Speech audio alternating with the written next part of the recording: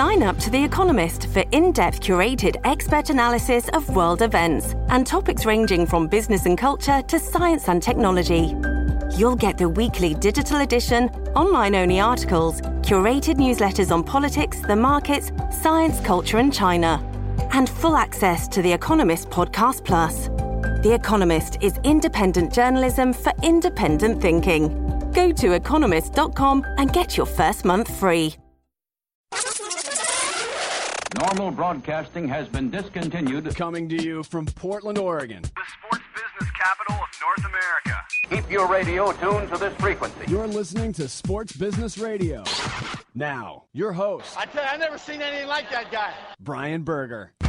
Thanks for checking out the only show in the country dedicated to covering the business side of sports. Glad you could join us this week. A few reminders before we get started. Visit our website at sportsbusinessradio.com. You can listen to us on demand anytime you want via podcast. Just go to the podcast page at sportsbusinessradio.com. We're doing a very special show for you this week. 8/8 of 2008. Beijing, China, the Olympics. It's going to be big, and I'm joined this week in studio by Paul Swangard, the managing director of the Warsaw Sports Marketing Center at the University of Oregon. I'm going to be tagging along with the Warsaw Center on a trip to China, and I'm looking forward to that. Paul, welcome. Ni hao, Brian. Good to have you. So, Paul, we have talked about this for a long time now, and there are so many people over in China, 1.3 billion. To put that in perspective, there's 300 million in the United States, and there are companies that are just flooding China right now, trying to get in there. Some people are saying this is going to be the most commercial Olympic Games in the history of the Olympics. Well, it's symbolic for many reasons. The whole notion of what the Olympic movement can do to a country that is obviously in an incredible state of evolution. Their economy has been growing steadily over the last 25 years, and the sky's the limit for a burgeoning middle class of folks that are just now beginning to have things like discretionary income. So there's a lot of brands, obviously, that want to use the Olympics as that catalyst for being part of that, really literally a land grab for a new era of consumerism in China. Now, we're going to have some special guests joining us throughout the show today. But, I've noticed in the things I've read, and this is why I'm so interested in going over to China, it's such a big mystery to me, is there seems to be this tremendous sense of pride. It's so important to the Chinese people to put on a fantastic show so that the rest of the world can see what a fantastic country they are. Well, the government has said that the goal of the Olympics is to bring glory to the motherland, and everyone who is associated with it, the construction workers, the folks who are putting the nuts and bolts together of this thing in a variety of different ways have all placed a focus on this, success metric, and it's going to be a challenge for them to pull it off. There's some major environmental and social issues that are sort of the sidebar story, a significant sidebar story to this Olympic Games. But I would not, having traveled over there extensively the last couple of years, I wouldn't bet against this country, not only to pull off one of the most memorable games in the history of it, but to come out on top of the medal count, which is exactly what they said they'd do. And imagine that just 25 years removed from when they competed in the Olympic Games in Los Angeles in 1984, their first as the People's Republic of China, just how far they've come, using the Olympics as the bookend for where they've come to where they are today. So lots of terrific stuff coming up for you on this week's episode of Sports Business Radio. Stick around. We will be right back.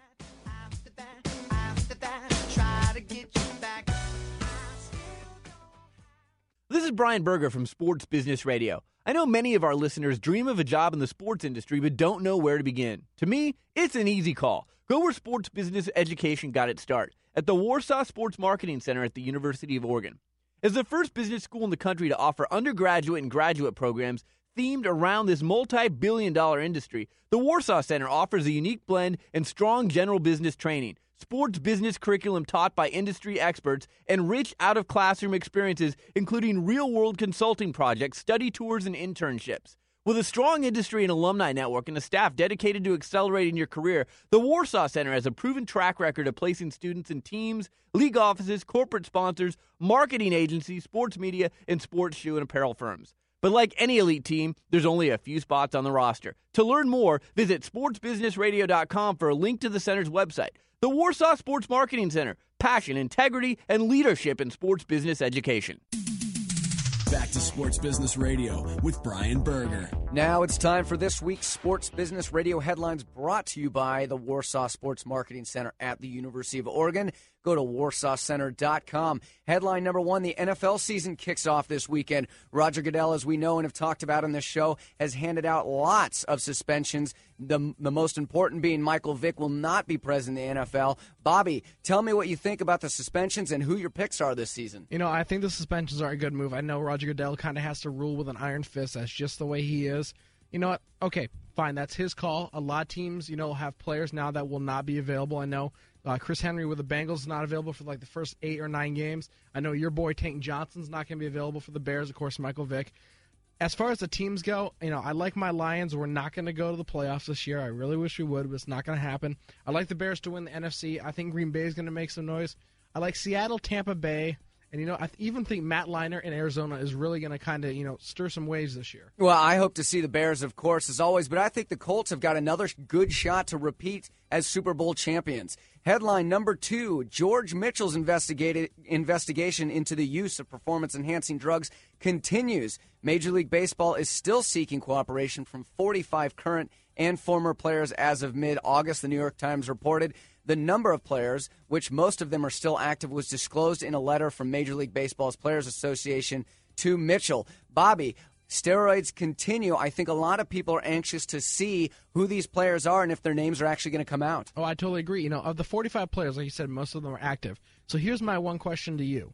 If you're a current player and your name is released on this list, are you now on a blacklist from the Major League Baseball? Not only, it's possible that you could come out and not only be disciplined by Bud Selig, but you could also face legal issues. If you're a current player, I don't know if that's a good thing. No, it's not a good thing, but you know what? If you did steroids, don't you think that you should be blacklisted? The only player so far that has cooperated with this investigation is Jason Giambi. And in my opinion, Jason Giambi, people have kind of forgotten about him because he came out and he said he had taken something and now he's cooperating. Unlike Barry Bonds, who we know hasn't cooperated at all, and his name very well might be on a list like that. I totally agree with you. Here's the thing, that I kind of have an issue with. Like you said, if you've done steroids, you're going to be blacklisted. There's no ifs, ands, or buts about it. But if you come out and said, listen, I did steroids 3, 4, 5 years ago, but I'm not doing them now, then what happens? But if you're still doing steroids to this day, haven't been caught, or, you've been doing them and your name's on this list, where do you go as a player? And I personally think this letter with the names on it needs to stay hidden until the end of the season after the World Series. I really don't think baseball could have another black eye. It's going to hurt the game. I agree. Well, we'll have to stay tuned and see if those names get released. Headline number 3, the Big 12 Conference named Dan Bebe as its new commissioner on Wednesday, nearly 2 months after he took the job in an interim role. The former Ohio Valley Conference commissioner has been acting as commissioner since July after Kevin Weiberg stepped down to take a job with the Big Ten Network. The Big 12, Bobby, has generated $106 million last season. By comparison, the SEC split $122 million among a 12-member school. So obviously a huge chunk of change for the Big 12. Exactly. And the whole thing that, they're kind of talking about is what about, being able to split the revenue evenly? There's a big thing right now in the Big 12 where you have teams like Oklahoma State, Oklahoma, Texas that get a majority of the TV money because they're generally on TV every weekend.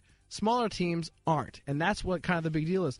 Yeah, no, and and I think that I agree with you. I think that the schools should split the money up because, there are the better teams that get more airtime, but there's still the other schools that are participating just as much, and even sometimes those schools do better than those big names that we talk about. Oh, absolutely, I agree. I mean, look at the Pac-10. The Pac-10 has equal revenue sharing.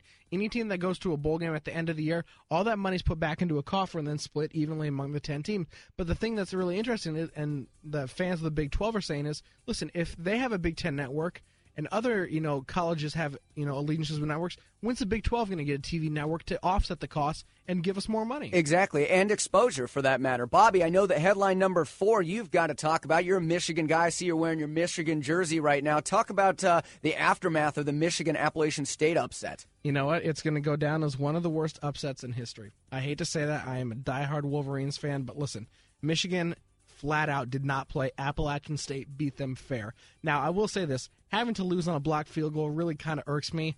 It's not a great way to win, but listen, it happens. Okay, fine. Well, 1AA team or whatever they want to call it now, it's like a championship subdivision, whatever. Listen, they beat Michigan. Okay, Michigan dropped out of the AP Top 25, farthest drop since 1964. Oh, well. The funny thing is, and I hate to say this because I am a Michigan fan, but guys down south in Columbus, Ohio, they're now trying to snap up Appalachian gear. Wow. Because, hey, you know what? Listen, the friend of my enemy is not my friend, right? Check out eBay and see if you can throw a couple Appalachian State T-shirts on eBay, or the price is going up. Bobby, what does this mean for the rest of the season for your boys at Michigan? You know what? Michigan is now playing for 4 games. They face Oregon today in the Big House, which is going to be a test for them. Then they got to play Michigan State, Ohio State, and then possibly a bowl game. Headline number 5, another Oregon story for you, Bobby. Oregon announced Saturday that it hired former Cal State Fullerton baseball coach George Horton to restart its varsity program, a varsity program that has not fielded a team in 26 years and has been the only Pac-10 school without one. Here's the big news. He signed a 5-year contract with the school worth $400,000. So if we break it down, he'll earn a base annual salary of $150,000. Being used to start up the baseball program. Bobby, how do you feel like their chances are next season? You know, the chances, it's going to be interesting because they've still yet to determine if they're going to play a full Pac-10 schedule or they're going to be a Division I independent team. The thing about Horton is, listen, the guy knows how to win. The guy's been to the College World Series. What I'm hearing now is because he's making so much money, he is the highest paid coach in the Pac-10, but nowhere near the highest paid coach in the country. He's in the top 10%, I believe. He's going to make an additional $250,000 off of radio television contracts, so, you know, coaches, shows, interviews, stuff like that. But he also has an athletic contract with Nike, which you and I both know is a huge donor to the University of Oregon and a lot of other athletic departments around the country. Headline number 6, I'm a memorabilia junkie, Bobby, so I like this one. A rare Honus Wagner baseball card has been sold for a record $2.8 million. Just over 6 months ago, we talked about this card being bought for $2.35 million. The card is referred to as the Mona Lisa of baseball cards and is in perfect condition, and all of us who've collected baseball cards know how hard it is to keep them in mint condition. It was released in 1909 by the American Tobacco Company. Pretty cool deal, Bobby. Oh, I totally agree. I think it's a great deal.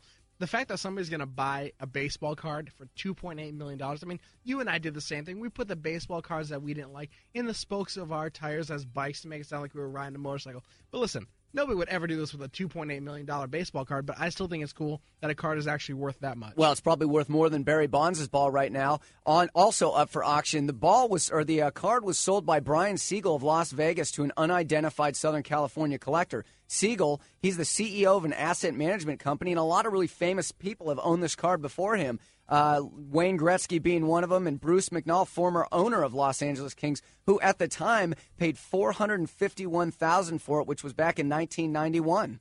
Exactly. It's a really cool thing, and I'm glad that, you know, this guy, a real collector, has this in his collection now. Well, Barry Bonds' ball is up for auction as well, so we'll have to see how much that goes for. In our last headline, something kind of cool out of Philly, we're joined by Eric Namath. He's the Director of Public Relations for Comcast Spectacor. Right now, the 76ers and the Flyers are offering all-you-can-eat food during their games. That's pretty cool, Eric. Tell us about it. Yeah, it's pretty simple. I mean, we really just listened to our fans and got some of the things that they wanted and made some of the changes for them for all 76ers games and Philadelphia Flyers games at the Wachovia Center. What is it going to cost if I want to sit in an all-you-can-eat section? And have you done this at other venues? Well, we did. We have a management company, Global Spectrum, that manages the Rose Garden out there where you guys are out in Portland, Oregon. And we did it out there for the club level, which is one of our premium areas. Now, this concept's a little bit different. It's kind of more for the casual fan. Could be for your family, the dad taking the kids. And we're selling them on an individual ticket basis, so you can go just one game. Flyers games are $66. Sixers games are $31. That'll include your ticket upstairs. All you can eat popcorn, all you can eat nachos, all you can drink sodas and beverages, and then all you can eat hot dogs. Can we expect to see this at all the other Comcast Spectacor arenas, or are we just kind of testing this out right now? Well, I mean, we really heard the feedback from our fans from the Flyers and the Sixers, and then we'll see how it goes and offer it out, possibly working with each of our contract administrators in each one of our buildings that we manage throughout North America, and possibly roll it out into other buildings. But we did start it out in Portland, and like I said, that was really like a premium seat ticket holder, much different demographic than the ones that we're offering it to in Philadelphia. It's kind of twofold. It's some feedback we heard back from our fans, and it's certainly positive for them that they're going to have this option, but it's also positive for us because some of that inventory doesn't sell for every single game, and we think this is something that we can push just a little bit more to get more butts and seats. Hey, Eric, you keep mentioning that you heard it from fans. What did fans, come to you and say? How did they, make it known that they'd like this option? We asked them. We do some focus groups, and we say, is this something that you'd be interested in? And the feedback was pretty unanimous that it definitely was. And we kept that price point pretty low. I mean, to come to an NBA basketball game, eat as much as you want, and you only spend $31. I mean, it's pretty much a no-brainer. Eric Namath with Comcast Spectacor. We appreciate having you on and hope to have you on in the future. Absolutely. Thanks, guys. And this week, it's not a player that's under fire, it's an organization.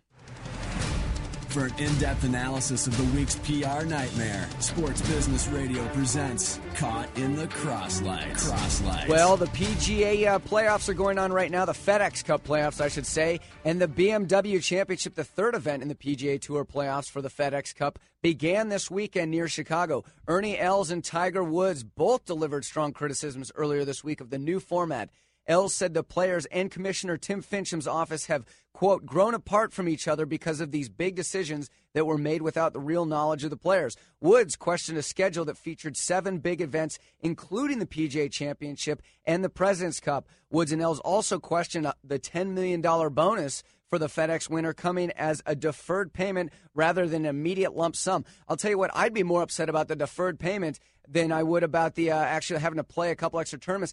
Bobby, what do you think of the FedEx Cup and the whole playoff system in golf? It's interesting. Let's go back really quickly, though, to last week. Phil Mickelson wins the tournament, comes off, does his interview with NBC, and basically calls out Tim Finchem and says, you know what? I'm not going to show up next week. I won my event here. I have a priority to my sponsors, and I have priority to my family, so I'm going to skip the third round, and you know what? I'll see you in the fourth round, but it's like, okay, you have a setup of playoffs in order to kind of just drag the season on just a little bit more.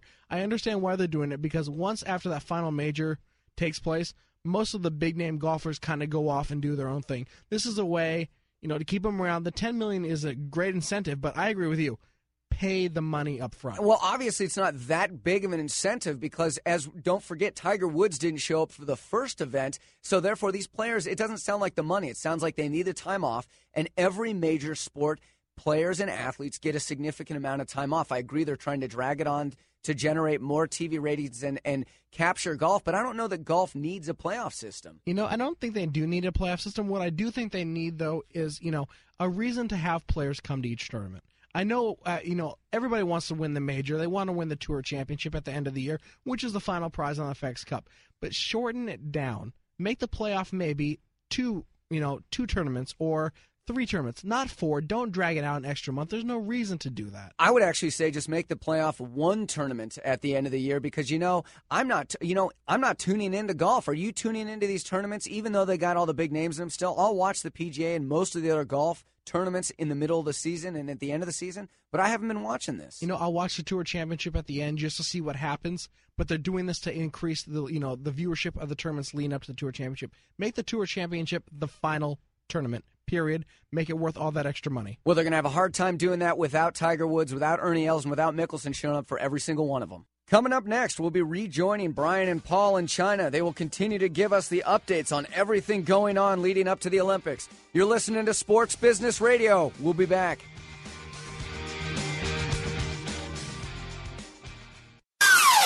Sports Business Radio talks to the people who call the shots in the world of sports. My guest is Dallas Mavericks owner Mark Cuban. Let's go back to the year 2000. The year before you bought the Mavericks, they were 40-42. Fan interest was pretty lukewarm. When you bought this team, what did you see in this team? What was the potential that you saw to get them to where they are today? Probably none.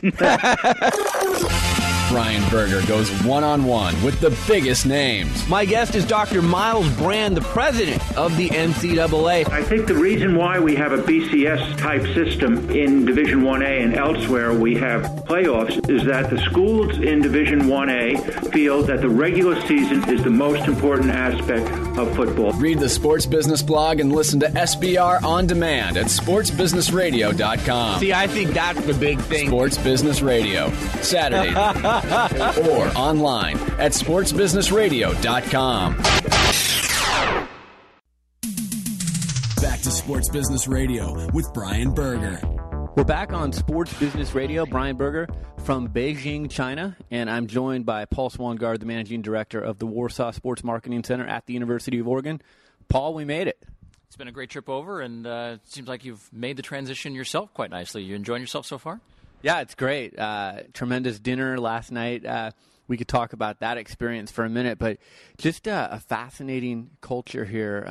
So many things have surprised me, everything from the number of signs that we saw at the airport, people waiting for drivers, to some of the signage we've seen from American companies over here. The pollution doesn't seem as bad as I had heard. So, it's great to be here to maybe dispel some of the urban legend that I had in my mind from reading previous media coverings of Beijing. Well, and clearly in the context of your show, in terms of sports business, it didn't take long to get a few steps off the plane to realize the role that the Olympics preeminently is playing in the overwhelming sense of change and transformation the city is going through. And, I think that is one of the themes we'll see over the course of our time here in Beijing and then also in Shanghai, is that it's 1 year out, but the Olympic Games here are really symbolic of all that's occurred here in the last 20 years. And the fun is just beginning as they prepare for 80808. Yeah, the people here, I'm struck at how friendly they are. One of the things I've read is how hard the Chinese government is trying and how hard the people of China are trying to really make this the best Olympics in the history of the Olympics, and to make people feel at home here in China. And I think so far, I know we're a year away from the Olympics, but I've been so impressed by how friendly everyone is. Well, this is literally the People's Olympics, and the idea of bringing glory to the motherland through the successful, Olympic challenge that has been put forth in terms of the scale of infrastructure development, the scale of putting the city in a position where it can even, allow the games to happen. And when, you're being told that because your license plate is a 3 instead of a 4, that you can only drive to work every other day, people are willing to do these types of things in a place like China because it's really about giving something back to the country, and in this case for the country is being the best Olympic Games, ever put on the face of the earth. Let's talk about some of the things that we've seen since we've been here. We're in Beijing. We've been here for a few days now.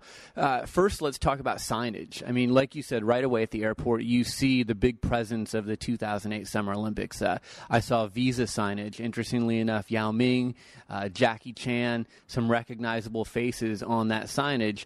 But then we go into the city itself, and we took a tour last night, Paul, along with some other people from the Warsaw Center, and went into Wangfujing, I think is how it's pronounced. It's one of the premier shopping districts in Beijing, and we're seeing already this battle that is being waged between Nike, Adidas, and Li Ning, and the stores that are opening here. Again, another thing I've read is how many stores are opening in China every single week. Well, we saw firsthand how many stores are here and how much exposure some of the American athletes have, and it's striking. Well, on Wangfujing, at least in the case for Beijing, it really represents the symbolic transformation of a country that has suddenly now a burgeoning middle class of consumers with discretionary income. And it really is not only the sports brands that see this as an opportunity to reach this new populace, but also all the luxury brands. I mean, I think I'm always struck by coming here and thinking about there's one part of China which is really still a third world in terms of the amount of money that people can generate in their income, and yet walking from our hotel to another hotel for some meetings earlier on this trip, you walk by the Lamborghini dealership, you walk by the Rolls-Royce dealership, Prada, there's luxury brands all over the place, and sports wants to be part of that. And the unique opportunity for the sports brands here is that with the Olympic Games being here, it provides such a wonderful vehicle to touch consumers in a very powerful way, because again, going back to what I said earlier, if you help bring glory to the motherland by being associated with the Olympics and they are successful, there'll be potentially 1.3 billion Chinese who are really excited that you help them be successful, and that is really the true opportunity here. No, you hit it exactly on the head. Let's talk for a moment about Nike, Adidas, and Li Ning. First of all, Nike just opened a store, 13,000 square feet. You walk in, and right away, there's an enormous mural of Kobe Bryant, and he's wearing his Team USA jersey. There's an appearance with Kobe Bryant at that very store here in Beijing this weekend. But some of the merchandise that was being sold, a little bit different than items that we would find in the United States, from color schemes to prices. Talk about that a little bit. Yeah, I think you'll find that the Chinese consumer not necessarily always just looking to buy the American, the brand for the products that are sold domestically. They want their own identity when it comes to these brands as well. And while you'll also see pictures of Steve Prefontaine, I think one of the things that I was struck by at the Nike store, and I've been to a few over the past few years, the number of really esoteric, old-school road races, like you could buy a Honolulu Marathon T-shirt or the 1977 Northwest Cross Country, and that's at least tapping into a bit of Americana that may not be as important to an American consumer. But retailing here is a very different experience. As you said, you'll walk down the street and there'll be, 2 or 3 storefronts for some of these brands. And we saw that as well for Bocog because they're owning all their licensed merchandise.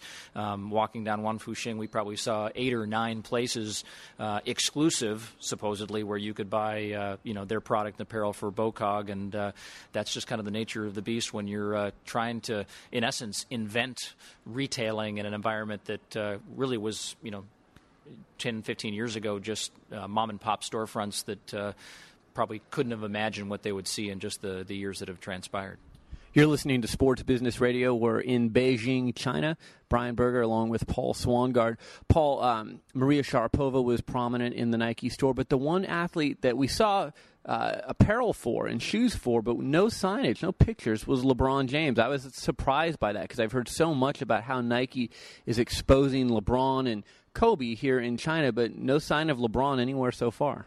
Yeah, at least not yet. And I guess I was speculating with the upcoming China games in Shanghai and Macau later on in October that perhaps we're waiting for that major thrust of exposure for LeBron. Clearly, Nike is in a good position with a number of different athletes that really resonate with the populace here. But that's also true with Adidas. And I think people may be surprised if they haven't been following it that Li Ning, the Chinese brand, really trying to gain not only domestic footprint and market share here in China, but also in the U.S., is using Shaquille O'Neal. And arguably walking down the street last night, Shaq was one of the big winners when it came to exposure. And the Li Ning shop that we walked through obviously is really trying to attach itself to the NBA and to the Shaq brand, really to bring them legitimacy. I mean, Li Ning is a former Chinese Olympian that no one's ever heard of, but I think will be one of the big winners coming out of Beijing. This is an athletic apparel brand that people will know and know more about here in the next 12 to 16 months. Well, and one of the interesting things quickly about Li Ning is they did a partnership with the Chinese broadcasters here. So all the Chinese broadcasters during the Olympics, they'll be wearing Li Ning shirts. So that's one of the ways that they've tried to get their brand out there a little bit more. Let's talk about Adidas. I saw 3 stores. One is being constructed on our walk last night. And let's see, Tracy McGrady, Kevin Garnett, even though he was in a Timberwolves jersey, those were some of the people. But no David Beckham, no sign of the NFL, Reggie Bush, anything like that. That struck me a little bit. Yeah, it really speaks to how, all sales are local and things have to be culturally relevant. The NFL, we just finished writing a case study on looking at the NFL in China, and it's clearly, an uphill battle for them to, introduce the sport to the Chinese, but also to even have some of these marquee stars even be at any level relevant to them. But I think it's a work in progress. Adidas obviously is probably best positioned of these 3 brands that we've talked about to really make a huge splash globally with the Olympic brand. And we'll be hearing from Marcus Cam as our sessions here roll out in terms of understanding a little bit more about how they're using the platform, the Olympic Games, to really make it a breakthrough. But, combined, these folks at some estimates are opening 3 to 4 stores a day in China somewhere. So the current land grab in that category of the business is probably one of the fascinating sports business stories to follow over the next 12 months. You're listening to Sports Business Radio. We'll be right back.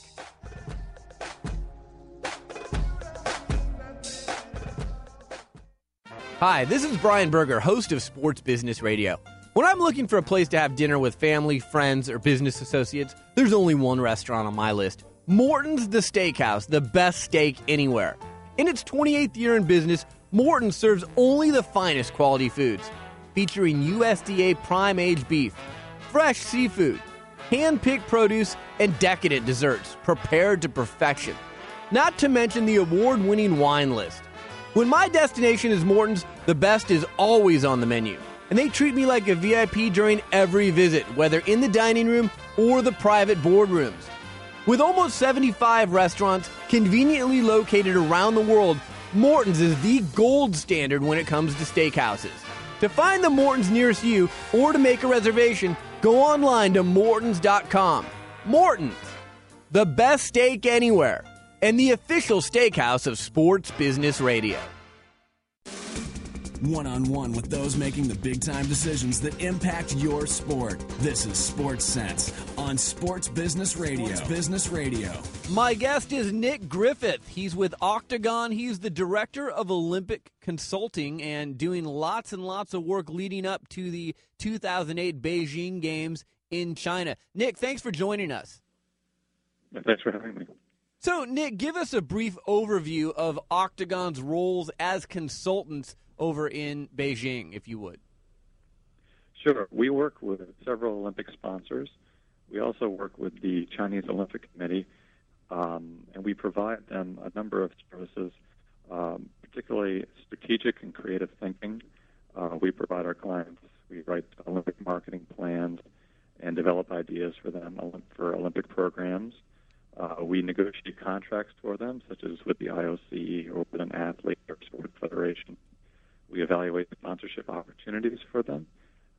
We have particular experience with the torch relay, so we help sponsors of the torch relay as well in all aspects of that. We help develop programs not just for the public, but also for employees to help educate and motivate their employees. With the Olympics, they use the Olympic rings in a lot of their communications, but there's so many rules around that, and we'll help them with Olympic marks approvals, which can be pretty tricky. And we also perform competitive intelligence because we'll be watching what their competitors are doing and what other sponsors are doing, and provide all that information to them.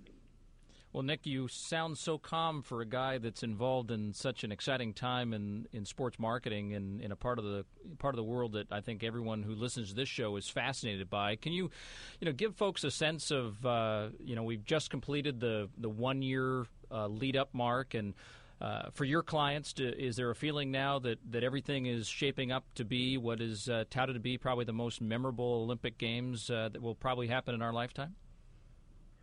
Definitely. It's after the 1 year countdown, there really is more of a focus on the Olympics now here in China. Although the excitement has been brewing for quite a while. Since the games this is the first games in China. This is just a huge thing for Chinese consumers, and the sponsors are really doing more for these games than probably any previous games in terms of how all the programs are developing leading up to the games. As you look at the market over there, as you've tried to develop your expertise in the market to help your clients, I know research becomes a key ingredient for companies that offer these types of consultant services. Maybe talk a little bit about some of the work that you guys are doing to help your clients maybe hope to understand a little bit better just who they're trying to market to. Sure. We've done research in several countries around the world, what we call passion drivers, and what we're looking at specifically is why do sports fans love the sports that they love. So we've looked at different sports in different countries, but also in general we've looked at Olympics. Why do fans love the Olympics? Here in China, which is different than other countries in terms of consumers here love the Olympics because of their devotion to the team. The reason they are so excited about the Olympics mainly is because they're excited about the Chinese national team and are expecting them to do well. So that information is very helpful for our clients because what we advise our clients to do is not just focus on the games and support of the games, but also talk about their support of the team. And we haven't seen that a lot recently with sponsors in general, but hopefully we'll see that more leading closer to the games, especially with our clients. We're joined by Nick Griffith. He's the Director of Olympic Consulting for Octagon. Nick, I want to go back to something you said a moment ago. Olympic sponsors, give us some examples of some of the things they're doing to activate their sponsorships. Well, it's a good mix. I mean, some companies are definitely they're using the marks in their advertising and on their packaging, and they've done that quite a bit. Actually, for the last 3 or 4 years, they've been doing that, and that compared to other games, that's much earlier than normal. Specific sponsors have been doing things like not just consumer promotions, but also road shows or more cause-related activities. For example, Coca-Cola has a water-saving program that they have implemented in schools. Lenovo has a road show where they're bringing their computers to not only the major markets, but also many of the smaller markets throughout China. You mentioned a couple of brands there. One that's easily recognized by American listeners in Coca-Cola, and one that's relatively new in Lenovo, which purchased much of what was the IBM laptop and PC group. This is an Olympic Games, as we've seen with other properties like the NBA, where they're finding now not only interest from domestic brands that want to better position themselves in a new market like China, but also those China brands that are now trying to expand their presence and reach into the rest of the world. It sounds like you're having experience with both. Is it a unique challenge to try to offer different types of strategies for really two different ways of viewing how to leverage the Olympics? Yeah, definitely. With Chinese companies, for one thing, because this is the first games, just about every company in China wants to have some association with the games, or they want to participate in the Olympics somehow. So it's a challenge because everyone wants to do something, but also there are about 35 to 40 Chinese companies who are official sponsors, and they do have objectives of becoming global brands, but that's going to take some time, especially when their Olympic rights are only in China. So we're primarily working with them on promoting their sponsorship in China and reaching the Chinese audience. But we also do work with international companies who are targeting the Chinese market, but also other markets as well, and we help them develop programs that are specific to each local market. Nick, just a general question for you. Before the Olympics take place next year, the NBA is going to be playing games over there. The NFL is scheduled to play some games. Give our listeners over here in America an idea of some of the prominent athletes, American athletes over there in Beijing right now. Who do you see on the billboards and jerseys that are being sold, things like that? Well, in terms of the pro leagues, especially the American pro leagues, it's primarily been the NBA that has had the most reach. Their games have been televised in China for 20 years, and especially when Yao Ming started playing in the NBA, that just ratcheted up the interest level, not only in Yao Ming, but other players. Of course, Michael Jordan years ago, but now Allen Iverson is very popular here. Tracy McGrady, particularly because he plays with Yao Ming. Kobe Bryant, LeBron James, they all have high profiles here in China. Besides the NBA, there really is a drop-off. The NFL has targeted this market as well as Major League Baseball, but since they do not have high-profile athletes playing in their leagues, they just haven't generated the interest yet. So they're just starting out, mainly focused on grassroots, getting people to play their games. But TV coverage is very low for both sports, and they've got a ways to go. So once you get past this this Olympic effort in 2008, what does the shift for a company like Octagon remaining in the market in China and the focus for the future? Where do you see the real opportunities to leverage the success of the games? There will be obviously those who will view this as a 17-day effort that then moves on to London, or in the case of the Winter Games, to Vancouver. But what's the sport culture that's left behind, and what are the opportunities for businesses to get involved? Well, the Olympics have brought just a great spotlight on sports in general in China. And what we've seen is because the games have been here, it has helped to encourage consumers to get involved in sports more, increase their physical fitness activities, go out running more often, playing in more sports, and it has helped put a spotlight on different sports in general, so that once the games are over, basketball, of course, but other sports that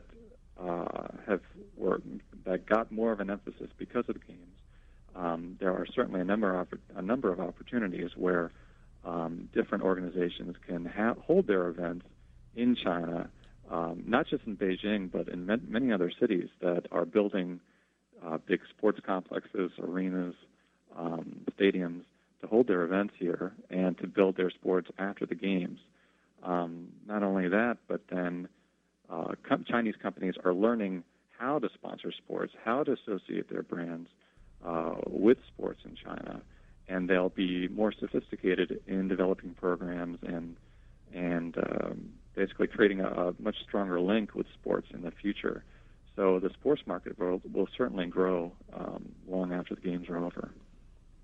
And for our listeners who dream of being in the sports industry, is it fair to say that if they could pick up the language and find a way to get over to China, that there's some opportunities to get involved over there? What's your experiences having been over there for a while now? And it doesn't seem like the sports world's going to disappear once the games are over.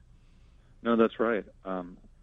The Chinese companies here, they value experience. So for folks overseas who have been experienced with sports and can bring their knowledge here, it certainly will be of great use here in this market. Well, Nick, we really appreciate you taking the time to join us on this week's edition of Sports Business Radio. Look forward to catching up with you in person, and we'll catch up with you again soon. Thanks. It's been my pleasure. You're listening to Sports Business Radio. We'll be right back.